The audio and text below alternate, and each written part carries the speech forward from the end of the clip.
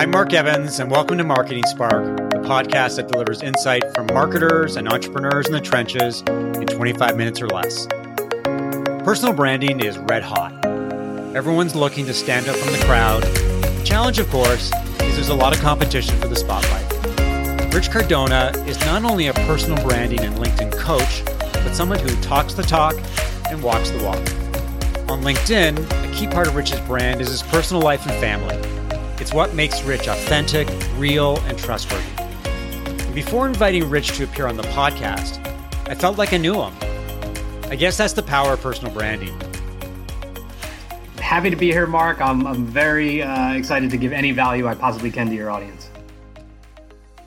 Personal branding, as I said off the top, is something that is red hot these days. Everybody's talking about it on LinkedIn. You see post after post and video after video talking about the importance of personal branding, why you have to do it, how you have to do it. And the question that I have for you as somebody who runs a personal branding agency is why the focus on personal branding? Where did it come from? Is it from the gig economy? Is it due to COVID? Is it the fact that everybody wants to be an entrepreneur these days? Or even when you work for a company, you want to be an internal entrepreneur?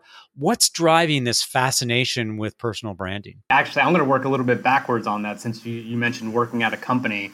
I am such an enormous believer in that a company who's trying to attract talent and who's trying to attract a little bit more attention are the ones that allow the people in and on their teams to have a personal brand, and rather than being fearful of them cultivating this personal brand and leaving.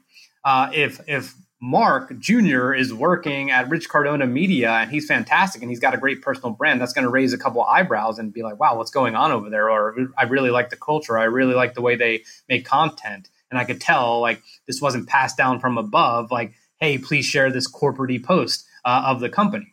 So that's one aspect. The personal brand goes with you. If you're not going to be at a company forever, which a lot of us are not, and you don't choose to be a business owner, that's what's going to go with you. If you are a business owner and you've been a business owner for 13 years, or at least run that company for 13 years, and you have to pivot, your personal brand goes with you. It doesn't mean you failed. It means that you've probably amassed some sort of loyalty and audience and community that is going to go with you because they have faith in you. Now, fully, I certainly believe that the pandemic has certainly played a large role in it because of the missed interactions that we have. There are those moments that are when you're walking out of a meeting and you're already talking about what was just discussed in the meeting with someone, and you're going to walk to the lunchroom and talk about it.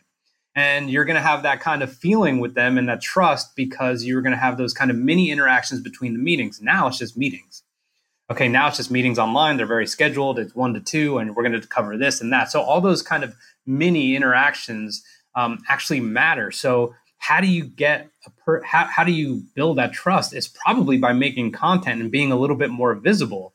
And without that, the lack of that kind of personal brand, it's going to really extend the timeline for people to really know what you're about, which is why during the pandemic, all the people who flourish in those kind of social environments realized, well, now I have to get on LinkedIn, or now I have to try out Instagram, or now I'm going to dance and do something stupid on TikTok because I have to be able to kind of get out there. And they probably realized what a lot of us did is you are able to reach a lot more people. You and I met on LinkedIn.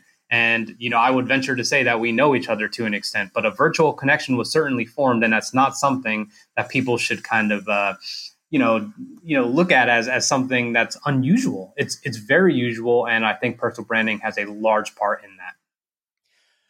There's a lot of people who build a personal brand without thinking about it. They write a lot of content. They speak at conferences. They do videos. They naturally meet people in different situations, and they're building their brand unintentionally. On the other hand, there are people who have a plan of attack.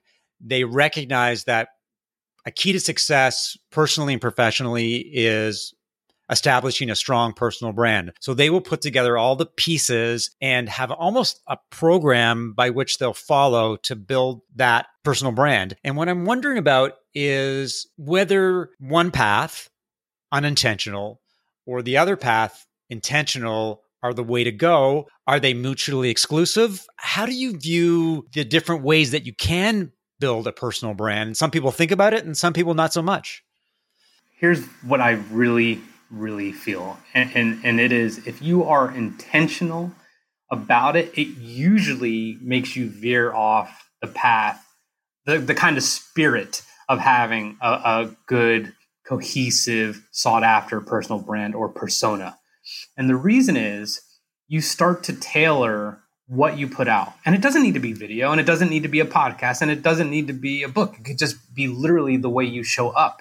The entire fake it till you make it mentality. If something's getting you some of this visibility that you like and it's feeling good, then you might kind of go off to the, in another direction a little bit while you're still being intentional about it. And I think it deviates. So at the same time, and this is such a good question for this, because if you're unintentional about it, then maybe you're going to put, I make posts about my family on Sunday. But maybe I would just be like, instead of a podcast post today on Wednesday or Thursday, I'm going to go ahead and put out a family post. And then I'm going to be a little bit sporadic. So now there's no method to the madness. So while it's unintentional and while it was a creative outlet, I actually might confuse people, especially if I'm a business owner. If you confuse, you lose. So if you are confusing your potential audience, then you're probably losing some of the people that would want to work with you the most. And I'm not even going to really probably fully answer that because it's so hard.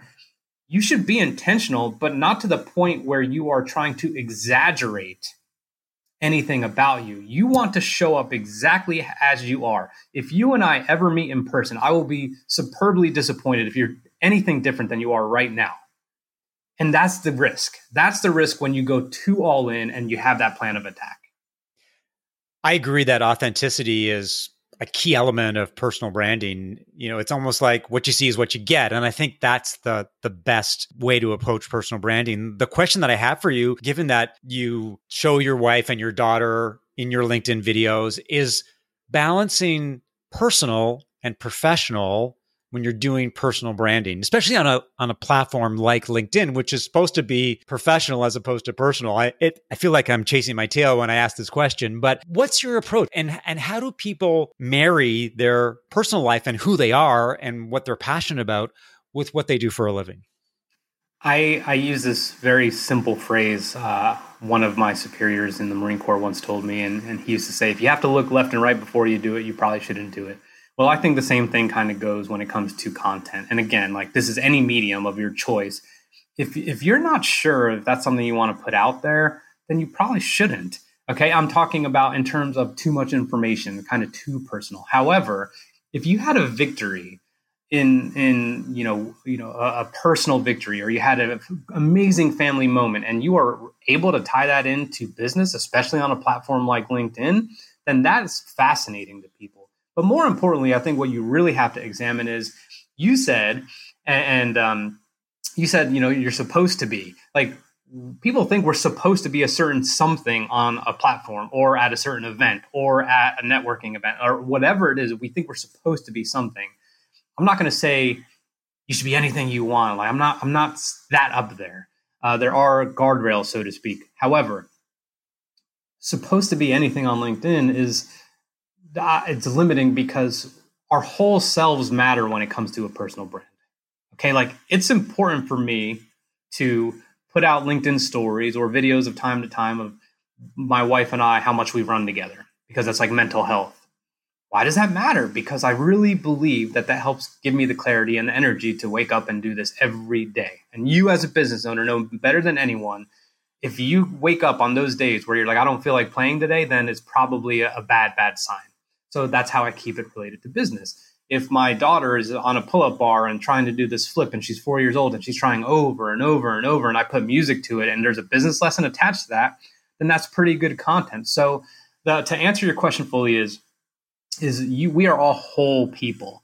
And I think you can pick and choose. And I think instinctually you're going to understand, like, does this make a point, or is this kind of something I would expect to see on another platform? Like, am I going to give an update on my grandmother's health on LinkedIn? Maybe not, but I would say probably not.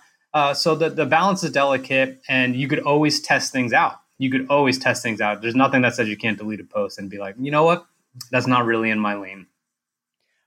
Over the last year, we spent a lot of us have spent a lot of time building personal brands on platforms like LinkedIn and TikTok and our own blogs for that matter and podcasts. But how do you see the balance between digital personal branding and in-person personal branding when we're allowed to do that again? What I mean by that is a lot of personal branding in the past has been done through networking, getting on stage, going to meetups, having dinners with people, meeting up with people for coffee. And that's been very physical, time consuming work. And you can't scale that kind of activity. No. But now we've got this completely other medium that we're all leveraging and we're all seeing, I think we're seeing tremendous ROI in it because it's just so efficient. As we move forward, how do you marry them together?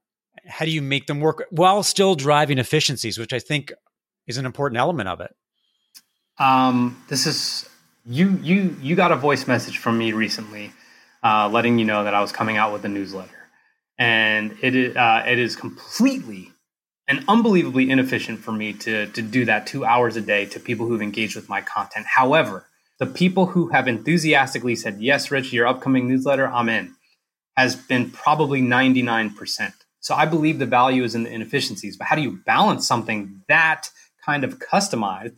I think you have to have kind of a goal, and that goal has to be very meticulous in terms of how you're going to divide your time. So how do you divide your time when it comes to us being able to interact with each other face to face when we both know and admit that it's not entirely scalable? You scale it by having what I like to call a high do-say ratio. If there's consistency in what I'm posting, how I'm posting about it, if I'm educating people, if I start all of a sudden posting very clickbaity things, you're gonna lose trust.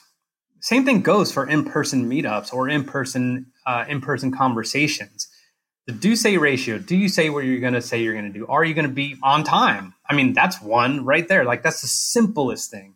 But the higher the do-say ratio is, the better it's going to be, because when your name starts to travel around because of that interaction you had, whether it's digital or whether it's in person, that's going to be something that is part of your brand, and you want it. I always like to imagine as if someone's like watching what I'm doing, not to influence my behavior in a fabricated way, but to ensure I'm thinking of doing the right things for the right reasons. Quick question about LinkedIn, because it's been a clear obsession of mine, probably more than an obsession over the last year, to get your thoughts on how the platform has evolved and how your own personal use of LinkedIn has changed over the last 12 months. And as important, how do you see it moving forward? Because a lot of us are going to get back to work, or many of us are going to go back to the office where we won't have 2 or 3 hours a day to spend scrolling through LinkedIn and creating content. So provide some perspective on where you've come from and where do you think you're going? LinkedIn is so interesting. From the time I started really using it, when I was just connecting with people at my company, which I never recommend. I mean, you have to reach out to now. It has evolved in so many ways. Obviously, in large part due to the kind of increase in activity with other social media platforms, right? When you have TikTok, when you have Clubhouse, all of a sudden every social media platform is kind of scrambling to get a kind of audio version. Or how are we going to, I mean, LinkedIn just came out with the creator profile, the creator moniker, or whatever you want to call it, because maybe they're going to pay creators at some point. So anyway, so the point is this. It's evolving rapidly, and it's actually distasteful for a lot of people. It's like, wait a second, I thought it was this, but now you're this. Like, make up your mind, LinkedIn. And then all of a sudden you see all kinds of different content that you're not used to seeing. And you and I are going to see very different content in 2 months, in 6 months. And if we talk a year from now, we're going to be like, wow, have things changed? So how do you become adaptable to it?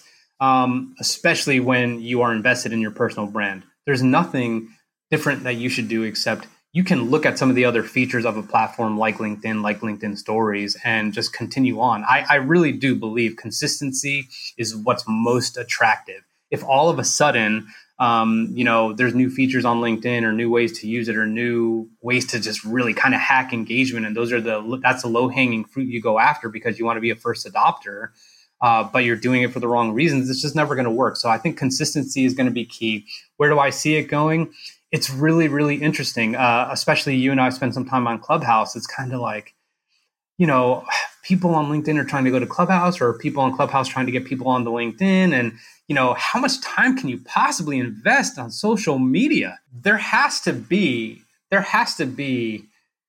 I would say, a very defined limit as the amount of time you're going to spend, and kind of looking at the quantitative ROI or qualitative ROI that you can get from it. So my advice would simply to be this: just stay persistent and consistent with your personal brand and the type of content that you choose. And I think you're going to outlast everyone chasing for the shiny new object, because you and I both know, especially as entrepreneurs, those things are always usually shortcuts always lead to a longer way.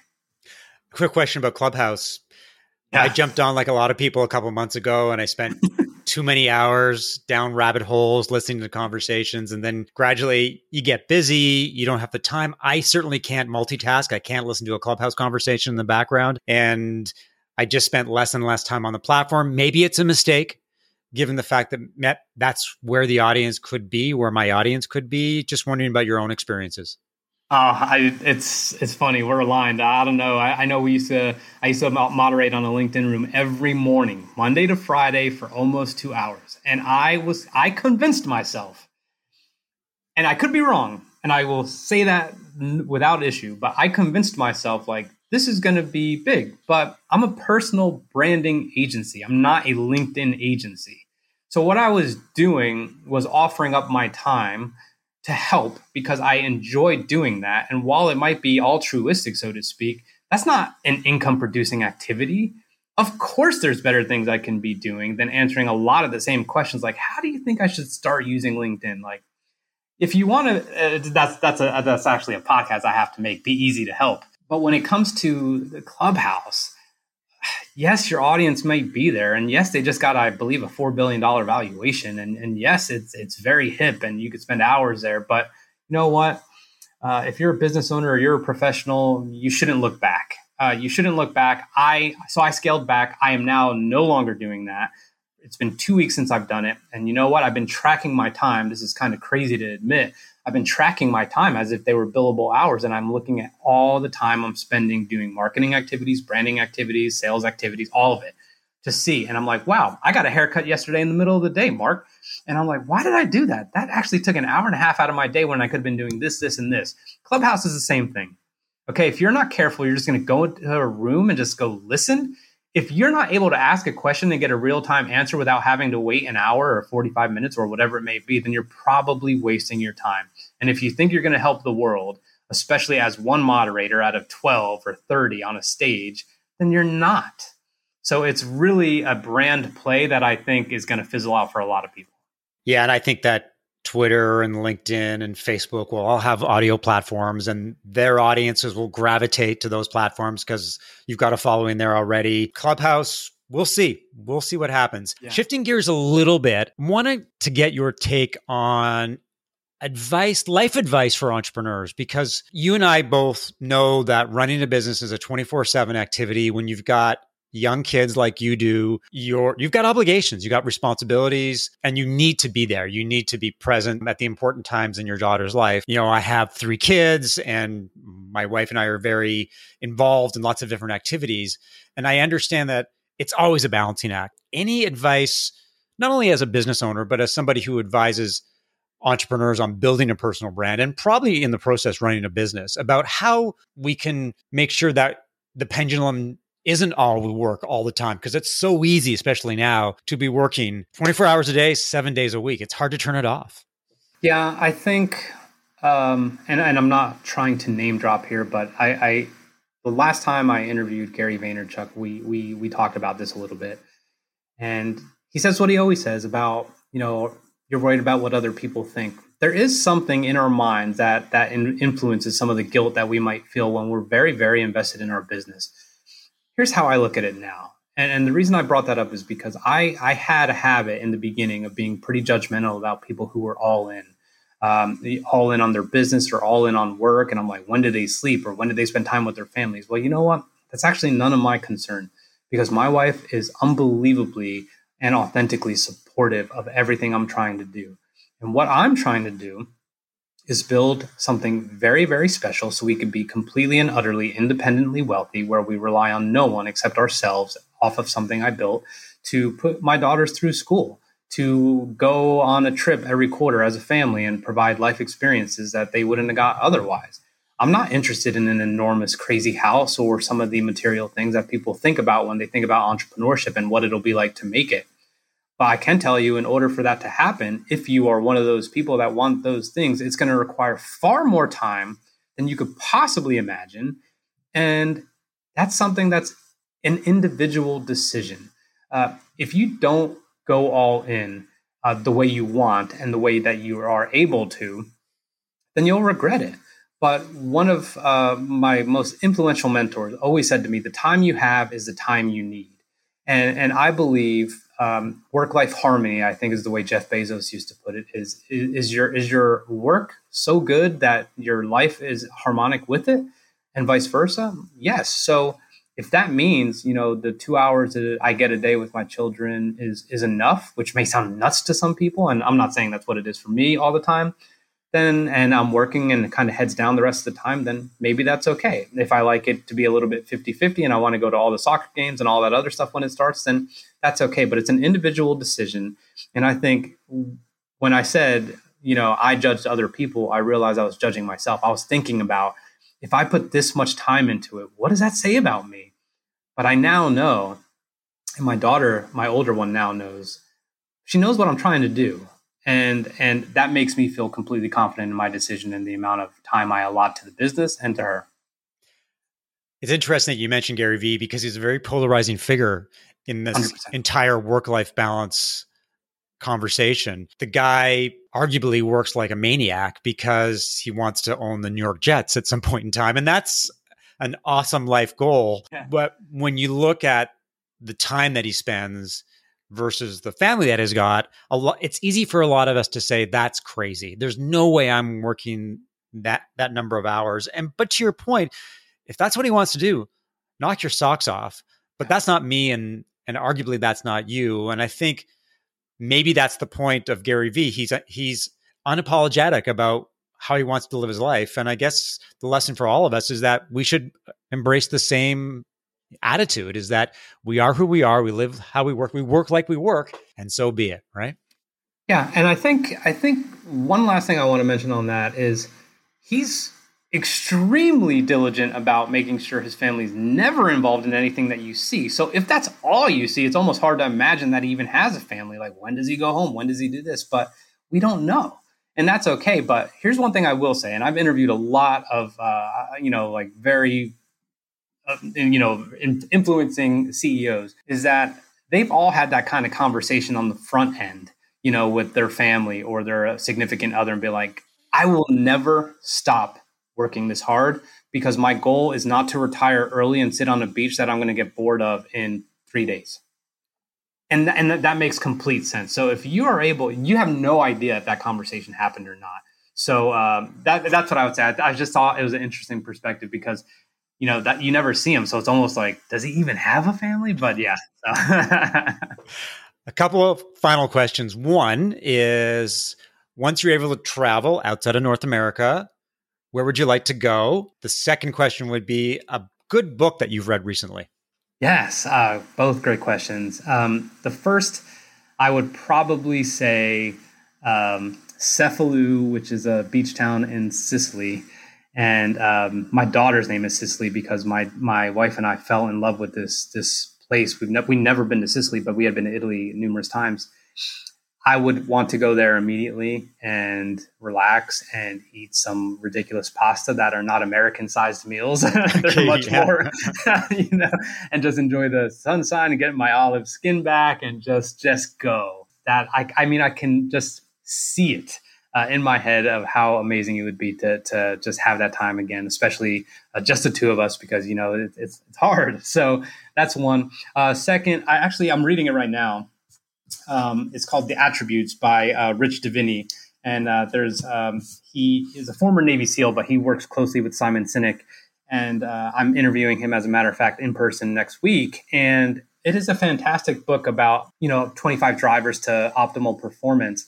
And it is, I'm not really into scientific things. And that's not even a good explanation, but it breaks down perseverance and courage and kind of the way the brain interacts and, the fight or flight or freeze, like all of these things, and how peak performance is meant for a certain peak. There is a significant drop off. So how can you perform optimally on a regular basis? So I was fascinated. So I'm reading that right now, but it's certainly engaging. And I'm not like I'm not like a special ops, military, everything guy, not even close. But he ties in the stories pretty well to kind of apply it to business and both, personal. One final question. Where can people learn about you and what you do? Yeah, LinkedIn for sure. Rich Cardona, you could find me there.